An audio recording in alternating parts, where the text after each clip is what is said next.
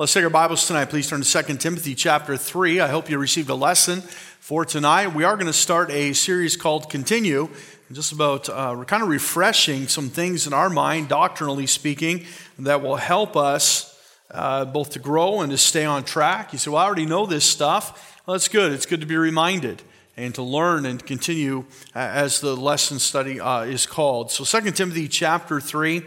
Let's have a look there tonight. And there was another special I wanted to hear, but we're running pretty late tonight, so I'm going to hear it again. That song this morning really moved my heart.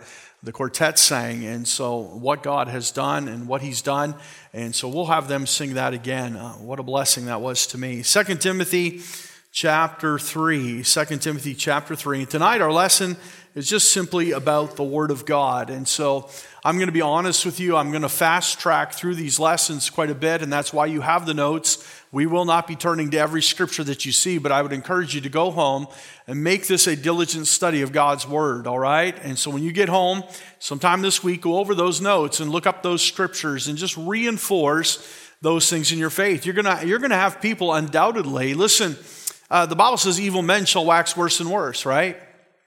And the days are getting more and more evil as we go. And there's going to be more and more questions towards us. So why do you believe that old book? Why do you believe the Bible? And so it's good to know these verses and memorize these verses that you can give an answer when you're asked about your faith. And so let's look at 2 Timothy chapter 3 tonight. Let me give you some trivia first, all right? If you have found your place, you can look up here. And let me give you some trivia, and you can just yell out the answers, okay? How many books are in the Bible? 66, good. How many are in the Old Testament? 39. The New? 27, good. How many testaments are there? 2, good, all right. So we're doing pretty good.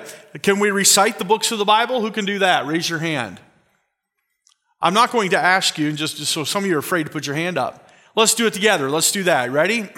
Genesis, Exodus, Leviticus, Numbers, Deuteronomy, Joshua, Judges, Ruth, 1st and 2nd Samuel, 1st and 2nd Kings, 1st and 2nd Chronicles, Ezra, Nehemiah, Esther, Job, Psalm, Proverbs, Ecclesiastes, Song of Solomon, Isaiah, Jeremiah, Lamentations, Ezekiel, Daniel, Hosea, Joel, Amos, Obadiah, Jonah, Micah, Nahum, Habakkuk, Zephaniah, Haggai, Zechariah, Malachi. Ready? New Testament.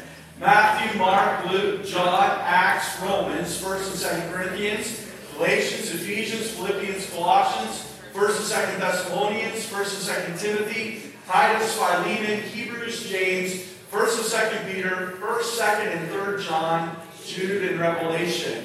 Very good. Several of you know those, and that's good to learn. My very first day of Bible college, our Bible history class, they said, tomorrow, you better know the books of the Bible. There will be a quiz. And we had to memorize all 66. And fortunately, we'd been taught that as children growing up at Bethel. It's important to know where to turn in the Bible. It's good. You hear those pages ruffling, and sometimes you feel kind of funny because you're still looking for Joel or something in the Old Testament while the preaching's going on. So learn the books of the Bible. They're right there in the front of your Bible. The index is there, and it's good for you to learn those. All right, let's look at 2 Timothy chapter 3 and verse 16 tonight. All Scripture is given by inspiration of God and is profitable for doctrine, for reproof, for correction, for instruction in righteousness, that the man of God may be perfect, thoroughly furnished unto all good works. Heavenly Father, help us with our study tonight. Lord, help us to be efficient, but also to glean the information that we need to understand why we hold to a perfect, inerrant Word of God. Lord, I pray that you'd allow the Spirit of God to teach us. And maybe there's somebody here tonight that's just wondering, why do they hold that Bible in such high regard? I pray that they might learn tonight about the revelation of God and the inspiration and the preservation and some of these just basic Bible words that will help us understand why we believe the Bible to be the very Word of a holy God. Thank you. In Jesus' name we pray. Amen. Well, have a look in your notes tonight. We're going to start with this verse, 2 Timothy 3:16, that all Scripture is given by inspiration of God. All right? And there's one of those Bible words we're going to look at tonight is the word inspiration. But number one in your notes tonight, God wrote the Bible. This is God's word. A lot of times we will look at a passage of Scripture and we'll say, well, this was penned by the Apostle Paul. And I prefer to use the word penned. It was penned by him. He's the one that took the ink and put it on the paper, but it was inspired by God. God wrote it. It is the mind of God given to the heart of man and transferred to paper or scroll or what have you and passed down through the centuries. So God wrote the Bible. He is the sole author of the Bible. If we are talking about human authors, there are over 40 different authors that helped that through the process of inspiration, which we'll talk about in a moment, that put God's word into our hands. But God is the author. And so let's look tonight at a couple important words. Letter A, revelation. What is revelation? We have a book in the Bible called Revelation. And revelation, the definition of the word is encapsulated right in the word, to reveal. God has given us revelation. He has revealed unto man all that he wants us to know. Now make sure we understand that. God has not revealed unto us everything there is to know. He's only revealed to us what he wants us to know. As a matter of fact, in the book of Revelation, as John the Revelator was writing, God said to him in one portion of Scripture, you'll remember this, to shut up the words of the book, that they were to remain a mystery until the end of the ages. And so God has not given us everything there is to know, but he has certainly given us everything he wants us to know. And that's what revelation is, God communicating previously unknown truth, all right? Some of you know somebody who is a gossip, and they love to be the one to give you revelation. They want to be the first to tell you. Isn't that important in the media? If somebody wants to give the news, they always credit, I don't know if you noticed that, they will credit that this was first reported by a reporter, another news outlet, what have you. That's because they want to give you that revelation. But revelation from God is priceless. And so he inspired it in the heart of man and he gave it to us. So letter A, revelation. Letter B, inspiration. And that's the word we find in 2 Timothy 3:16. All scripture is given. You say, what is the scripture for revelation? It is simply that phrase, is given. God giving us his word. There's a lot of other scriptures we'll look at tonight that will help us undergird that thought of revelation and inspiration. But as we just look at this first one verse, 2 Timothy 3:16, we look at the phrase is given, but how? By inspiration. Now, inspiration is God having his truth recorded. It literally means, the word inspiration literally means that God breathed out. All right? Inspiration, we think of today about being inspired. That somebody is my inspiration. An artist may have an inspiration to paint something. They may see a sunset and they're inspired to paint that sunset. That is not what this word inspiration means. The word inspiration literally means that God breathed out. He breathed it into the hearts and the minds of human authors. And so let's look at that. 2 Peter, if you will, turn there. 2 Peter chapter 1. 2 Peter chapter 1. Now, we just said all the books of the Bible, so you should be able to find that real quick. How many of you are running through them in your head real quick trying to find where that is? 2 Peter chapter 1, verse 19. Look there. We have also a more sure word of prophecy, whereunto you do well that ye take heed as unto a light that shineth in a dark place, until the day dawn and the day star arise in your hearts. Circle number 19 in your Bibles, or underline that passage of Scripture. We have a more sure word of prophecy, and he says, you do well if you take heed. Now, is he talking about the word of God? Yes. Look what he says in verse 20. Knowing this first, that no prophecy. Prophecy is another word for revelation from the heart of God to the mind of man. And we talk about prophecy in the Old Testament. What did the Old Testament prophet do? He received from God by revelation and he preached it out. He told it to others. And so that is the gift of prophecy. We do the same today. We receive from God and we give it out. That's the spiritual gift of prophecy that we see in 1 Corinthians. And so look what he says in verse 20. Knowing this first, that no prophecy of the Scripture is of any private interpretation. That's a good verse to throw around at a Bible study, and here's why. I remember years ago doing a Wednesday night Bible study, much like we do here, going through a book of the Bible, verse by verse, line upon line, and somebody said to me after, well, that's not really a Bible study. And I said, well, what is a Bible study? He said, well, you sit around a table and you read a verse of Scripture, and you say, well, now, what does that mean to you? And what does that mean? And you go around and you ask her, no, the Bible says the Scriptures of no private interpretation. I've heard so many times today, and here's where liberal people or unsaved people get off track. Well, that's what the Bible means to you. No, I don't have a private interpretation of the Bible. Scripture compares with Scripture, and God defines it, and He uses His Holy Spirit to help us understand exactly the mind of God. Listen, God did not reveal His Word to us to confuse us. He gave us His Word to guide us, to be a light unto our path and a lamp unto our feet. It is a guidebook that helps us understand how we are to live our lives. Verse 21, for the prophecy, the Word of God, came not in old time by the will of man. You'll remember I said earlier that there was 40 human penmen that put pen to paper or pen to scroll, and they wrote out the mind of God as He inspired them with His Holy Spirit. And the Bible confirms that right here. The prophecy came not in old time by the will of man, but listen, but holy men of God spake as they were moved by the Holy Ghost. That is the process of inspiration. God's Spirit blows upon a man as He breathes out His word and His will, and man records it. So look at those phrases tonight. And I think I put these right in your notes. The Bible did not originate with humans. The Bible says He came not in old time by the will of man. Men of God recorded the words of the Bible. Holy men of God spake. God is the author of the Bible as they were moved by the Holy Ghost. And so this Bible word that we're looking at is inspiration. Jesus Himself, listen, specifically stated that God's word was divinely inspired by God. Listen, Matthew 4:4, it is written.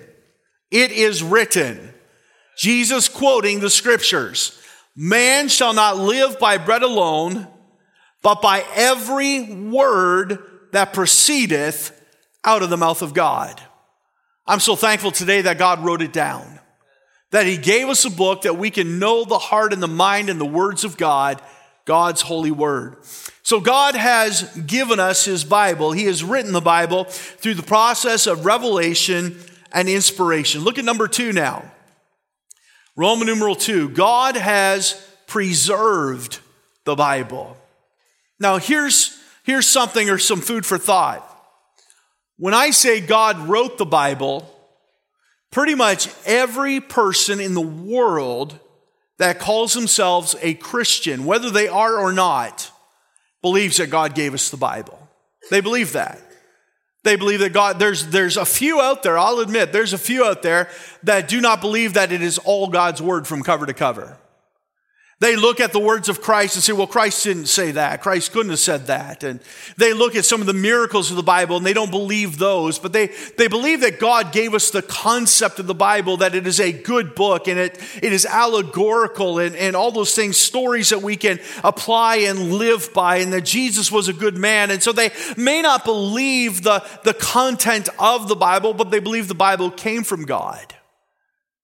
But number 2 we're going to talk about tonight is the doctrine of preservation. And here's the problem. Most believers believe that God gave us the Bible, but many do not believe that God preserved His word. That we can only have the Bible in the original languages. Well, that doesn't make any sense. How many of you here tonight speak Greek? Or Hebrew? Or Aramaic? And so we don't have those ancient languages. We don't understand them. And it doesn't make sense for God. If I were to write a letter tonight to Brother Ronson, I'm not going to write it in French. Would you understand if I wrote you a letter in French? No. And you're not going to write me one in German. I wouldn't understand it. We're not gonna, not that I could write it in French or he could write it in German, I don't know, but you're gonna write it in a language that communicates so that we have understanding. So God has given us his word, but I believe not only has he revealed it and inspired it, I believe with all my heart he's preserved it. Here's what we need to understand. For every verse in the Bible that talks about God giving us his word and inspiring his word, there's at least 12 that say God has kept his word or preserved his word. And so let's look at a little bit of that tonight. Roman numeral 2, God has preserved the Bible. Letter A, God promised to preserve his word. Turn to Psalm chapter 12. Psalm chapter 12. That's why we went through the books of the Bible at the beginning. There's a lot of verses, and I knew you could memorize it just that quick. Psalm chapter 12. I gotta say, I was impressed at all the voices that knew all the books of the Bible. Good for you. Psalm chapter 12, look at verse 6. The words of the Lord are pure words, as silver tried in a furnace of earth, purified 7 times. Look what he says now. Thou shalt keep them, O Lord. Thou shalt preserve them from this generation forever.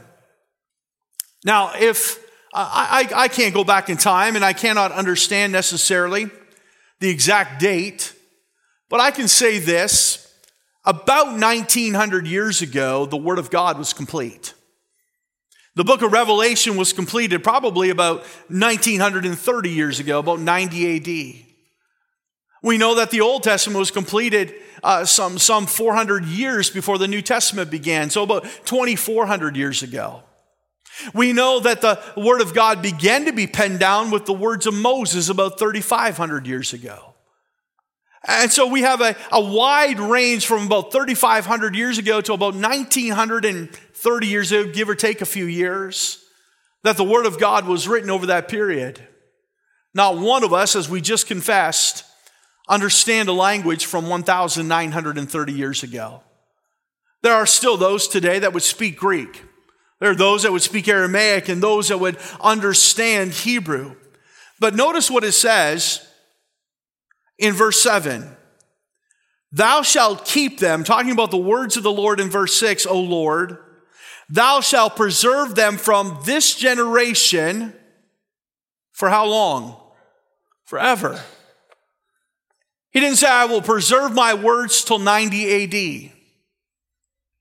But we have the very promise of God that his word would continue.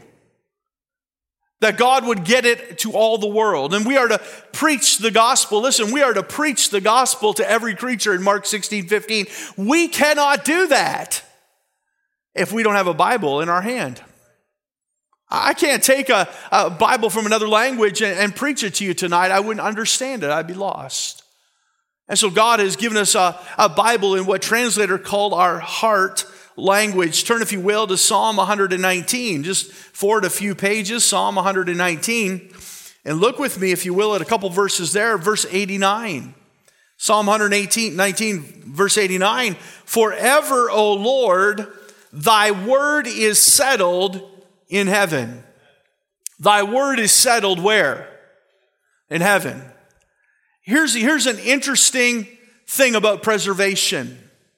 A lot of people will say, well, we don't have the word of God on earth because God took it to heaven at some point based on that verse. I want you to know that that's not what that scripture means. The scripture means that the superintendent of the word of God resides in heaven and he's ever keeping watch and care over it. Now think about this. How many of you remember Exodus chapter 20? What happened there? God gave us what we call the 10 Commandments. All right? I believe there was hundreds of commandments on those tablets. We only read the first 10 because we can't keep them anyway, so why bother keep reading? What happened when Moses came off the mountain? Do you remember? There was reveling in the camp, wasn't there? They made an altar unto Baal. They had made this golden calf, and they were worshiping that thing. And Moses got angry, and what did he take with the word of God? What did he do? He smashed those tablets. Do you know what happened just a few chapters later? God said to Moses, hew out 2 more stones.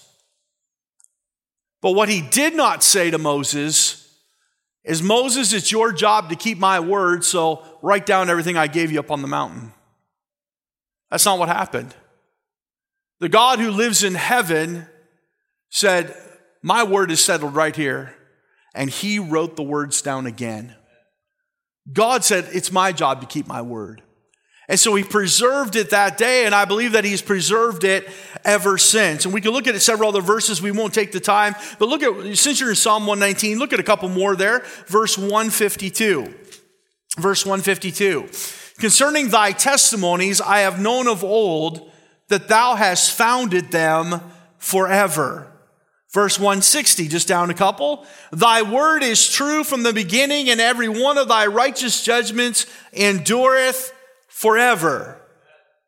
Listen, here's the thing. God is the only one who truly knows what forever is.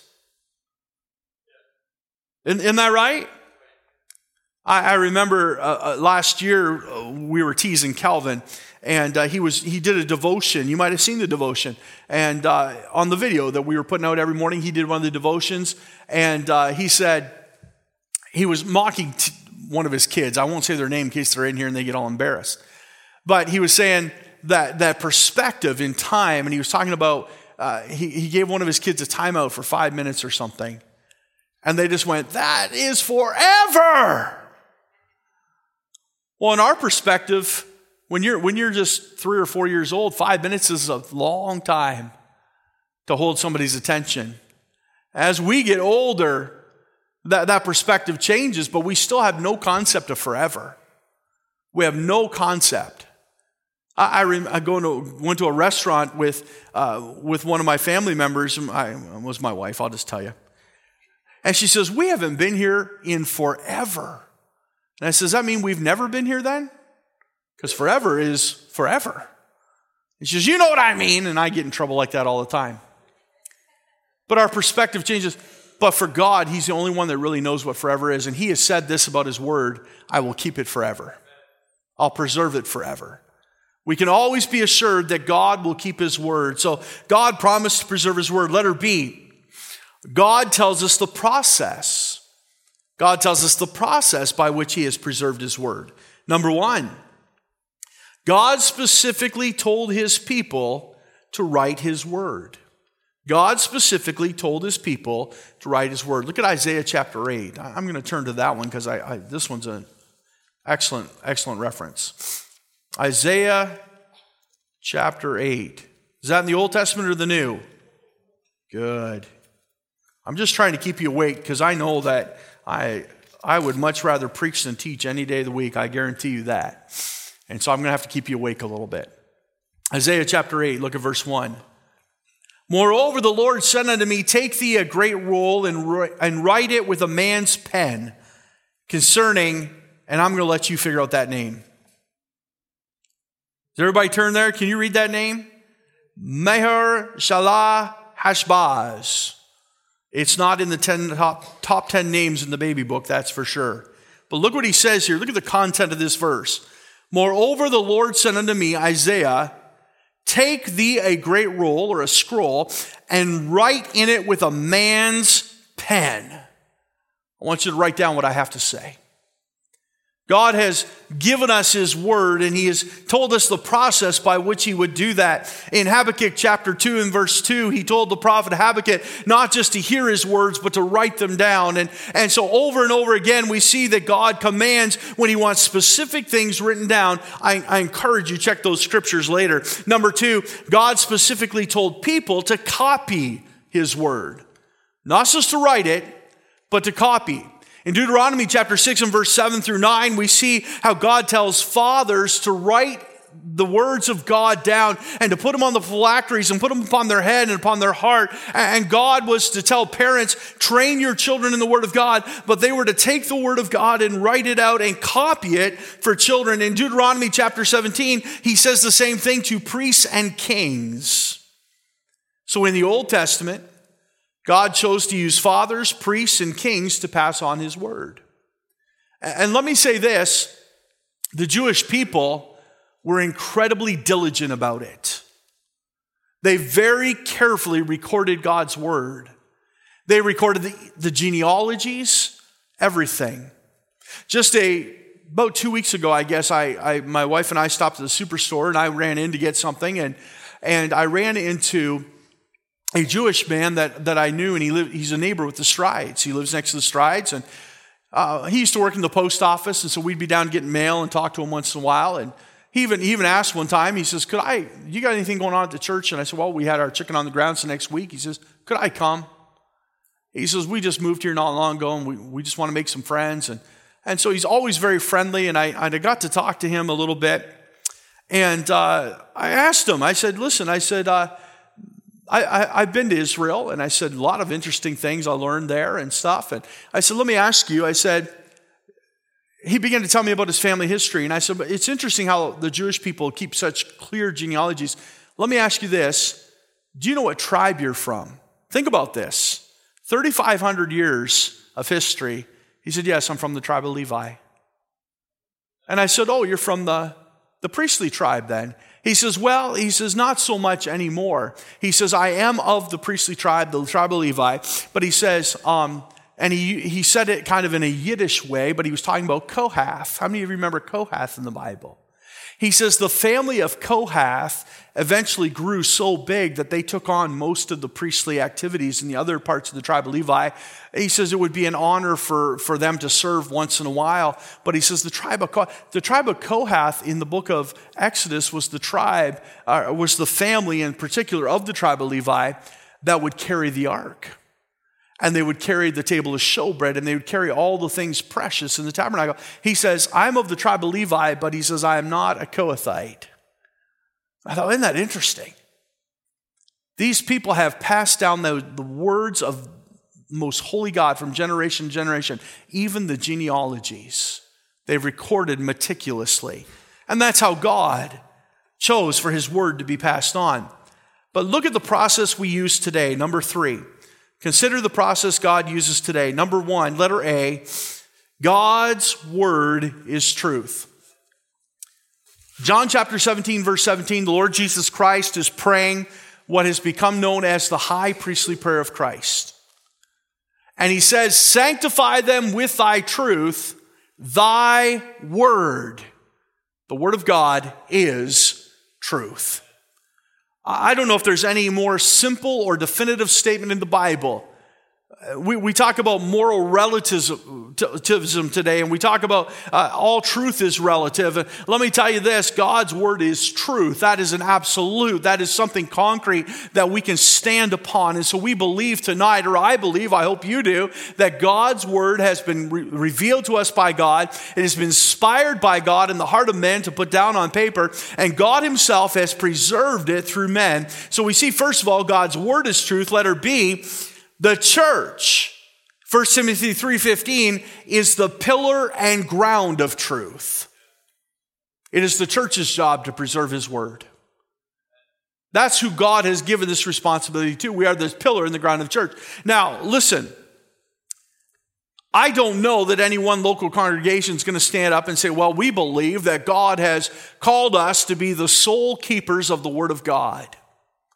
I believe it just happens organically.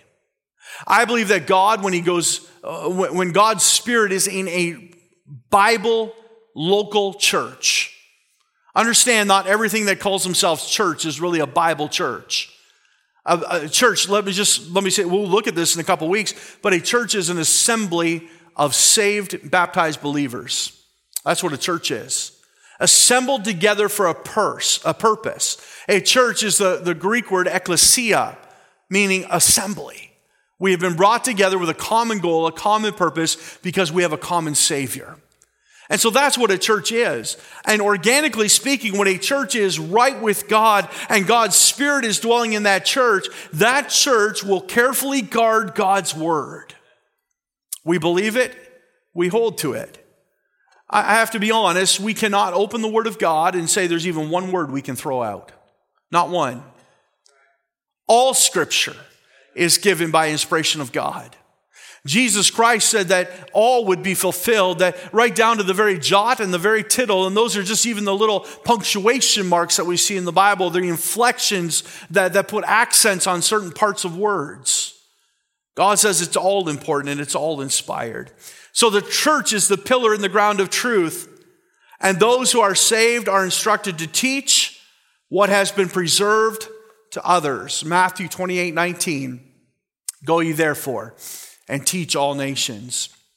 God wants his word spread. Letter C. This helps support the doctrine of preservation. Historically, there is evidence that God has preserved his word. Now, here's the thing. If I were to hold up a book tonight, Robinson Crusoe, and I said, on page 3 of Robinson Crusoe, it claims that it is the very words of God, that God dictated this story to the author, that he put it pen to paper. And you can say, well, that's a kind of an outrageous claim. It's found right in its own pages. Well, the Bible claims to be inspired. So we need something besides that. Now listen, as Bible believers tonight, we can read that and say, well, we believe that because God said it. Amen? And the Holy Spirit convinces my heart and he bears witness with me that this is the Word of God. And not only that, I don't just believe this is the Word of God, I believe the God of the Word. I know him personally, and I have a relationship with his son, Jesus Christ, so it's no problem for me whatsoever to believe what God said in these pages. I've seen miracle after miracle come true, and the things that God said would happen in prophecy have come to pass, and so I believe the Word of God is reliable. When it says God will keep it, I believe it. But the world looks at us and says, well, I don't know all those things. And the Bible is actually testifying of itself. And so how do we convince them? Well, one of the ways is we can say, well, let me show you some prophecy that's come to pass. Every word in this book is true, and everything that the God has said would happen has actually already happened. And we already know that we're sitting front row on the world stage right now, waiting for more to be fulfilled. And we can show them fulfilled prophecy. But there's evidence that God has preserved his word. Number one, there are over 5,000 preserved manuscripts of the New Testament alone. Now, I'm not going to get too deep into this tonight because we just don't have the time. There are two main lines of manuscript evidence. Number one is what we call the received text, or the Textus Receptus. That's what we get our King James Bible from. The Textus Receptus has over 5,000 pieces of evidence that have been found over the years that agree with one another, that support one another, that help us put a manuscript together that allows us to translate literally the Word of God. There's another line called the Westcott and Hort that was compiled from just two. One was a copy of the Bible that was found in the garbage can at the Vatican. Codex Vaticanus it was called. The other was found in a monastery on Mount Sinai, only two, and they disagreed with one another in over 3,000 places. And so a lot of strange Bible versions, modern Bible versions, will come from the Westcott and Hort. And so we have to be very careful where we take our Bible from. And so there's a historical proof or evidence that God has preserved his word. Historically, not only that, throughout the years, remember, who's the pillar and ground of truth again? Come on, somebody help me here. You've been listening. I knew you were dozing off. I could tell. The church is the pillar and ground of truth. And for 2,000 years, God's churches have authenticated and used the Word of God. They've held it up as the truth. That is what preservation is, that God would keep his word that we might have it today. Roman numeral 3, we'll move very quickly. We'll finish it. Here we go. God uses the Bible today. God uses the Bible today. Here's the third thing, and these all go hand in hand, right? God revealed to his prophets the very words that he wanted penned on paper through the process of inspiration. Then God said, I will keep my word forever. I will preserve it unto every generation. And so we have the promise of God that his word would persevere, that he was going to take care of that, and he would use his churches to make sure it remained that way. But here's the thing. If that's true, if all of that is true, it must have some benefit today. If God's word is not changing lives and it's just a book sitting on your shelf and it's not seeing people saved and the Holy Spirit of God is not using it, then perhaps it's not the word of God at all. But we know for a fact that God uses his word today. So let's look at those very quickly. Letter A, the Holy Spirit guides us. The Holy Spirit guides us. I'm going to give you John 16:13 on that one. You can also look up 1 Corinthians 2 when you get home. John 16:13. But when he, the Spirit of truth, is come, he will guide you into all truth. He will teach us. He will John 15:26, I believe it is, says, he will testify. He will testify. God promised that he would not leave us comfortless, but the Comforter would come. And when he has come, he will guide us into all truth. He will teach us. We call that the doctrine of illumination. He helps us to understand the very words of God. So the Holy Spirit guides us. How many times have you been in church and somebody opens up the Word of God and they begin to preach and God begins to move in your heart and stir your heart? Listen, if it is a true moving of God, that is not some slick preacher. That is not a manipulation tactic. That is the very Holy Spirit of God using his Word to prick your heart. That's what he's doing. And so we need to respond to that. The problem is it happens a lot and we just don't listen. We don't listen like we ought to. We don't respond to God's pleadings in our life like we should. And by the way, when you do, you end up with a seared conscience. And we grieve and vex the Spirit of God working in our life. God says, I work through my word. Look at another thing tonight, letter B. The Bible tells us what is truth. The Bible tells us what is truth. And so I'm really struggling in this postmodern era. I'm struggling with the cultural wars all around us. And I'm getting honest, I'm getting tired of all the things that are going on in our society today with pride and abortion and all those things. And they say, well, you know, this is just, you have your truth. Wait, what? Let me tell you my truth. Be prepared for a bunch of baloney coming next.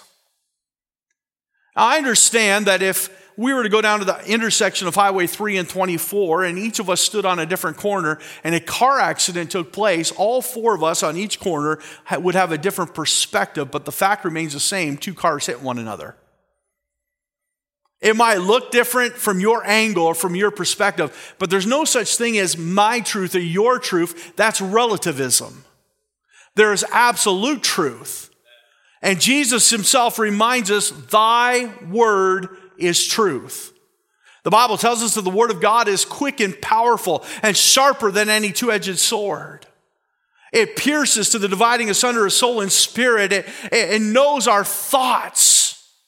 That's the power of God's word. But the word of God teaches us truth. Letter C. The Bible tells how the church should operate. You remember the verse we started with. All scripture is given by inspiration of God and is profitable, listen, for doctrine, for reproof, for correction, for instruction in righteousness. There's so many today that just say, well, you know, I just believe that God loves everybody. He sure does. But that's why he sent his son to die on a cross, to shed his blood for your sins. Because what they mean is God just loves everybody and everybody's going to heaven, Charles Manson and all the murderers and all the rapists and all the rest, without ever having repented of their sins or trusting. That's not a doctrine you'll find in the Bible. The Word of God is profitable for doctrine. And so since we believe it's revealed of God, it's inspired by God, it's preserved by God, we have to believe that it is useful today. The Bible instructs us in every area of our life. letter D. Letter A underneath. The Word of God brings growth. Look at 1 Peter chapter 2. 1 Peter chapter 2.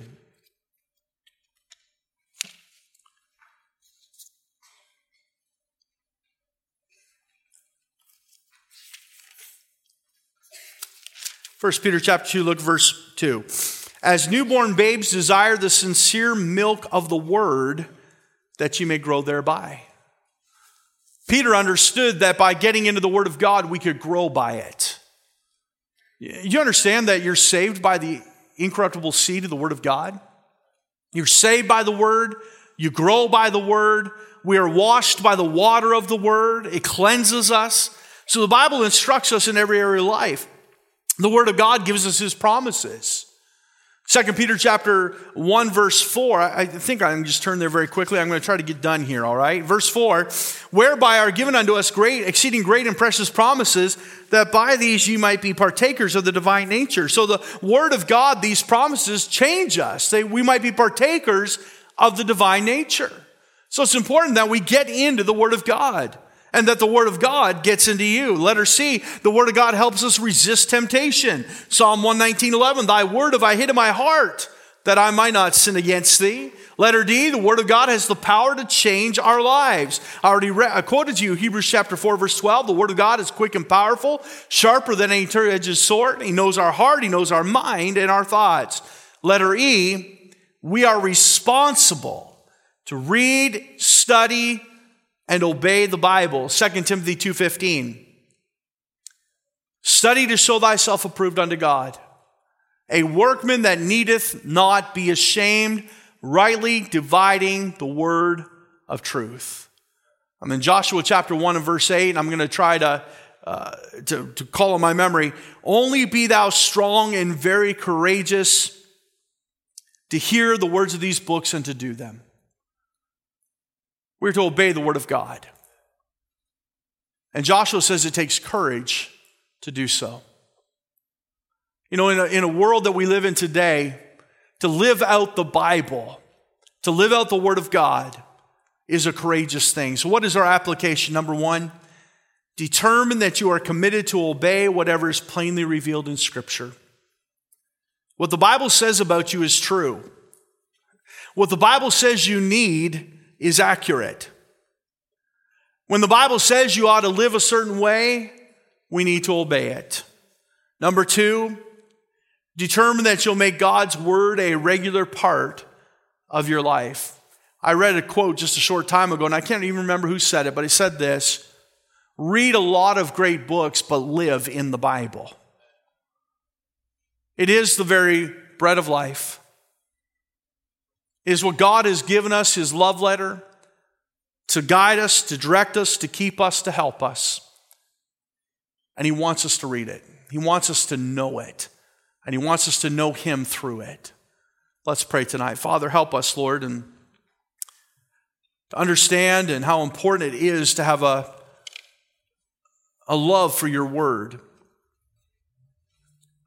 Lord, the Bible says, the psalmist wrote that you have magnified your word above your name. That's almost so hard to comprehend because you have a name above all names. But Lord, if your word were to be broken, your name wouldn't be worth anything. So I'm thankful, Lord, that you've given us absolute truth in the Word of God. Help us to know it, help us to believe it, help us to trust it. And we'll thank you in Jesus' name. Amen. Let's stand for a moment tonight, and we won't have like a typical invitation, but we'll sing. And perhaps you want to make that commitment tonight that I'm going to spend more time in the Word. I'm going to make it a vital part of my life and my routine that I spend time with God and His Word.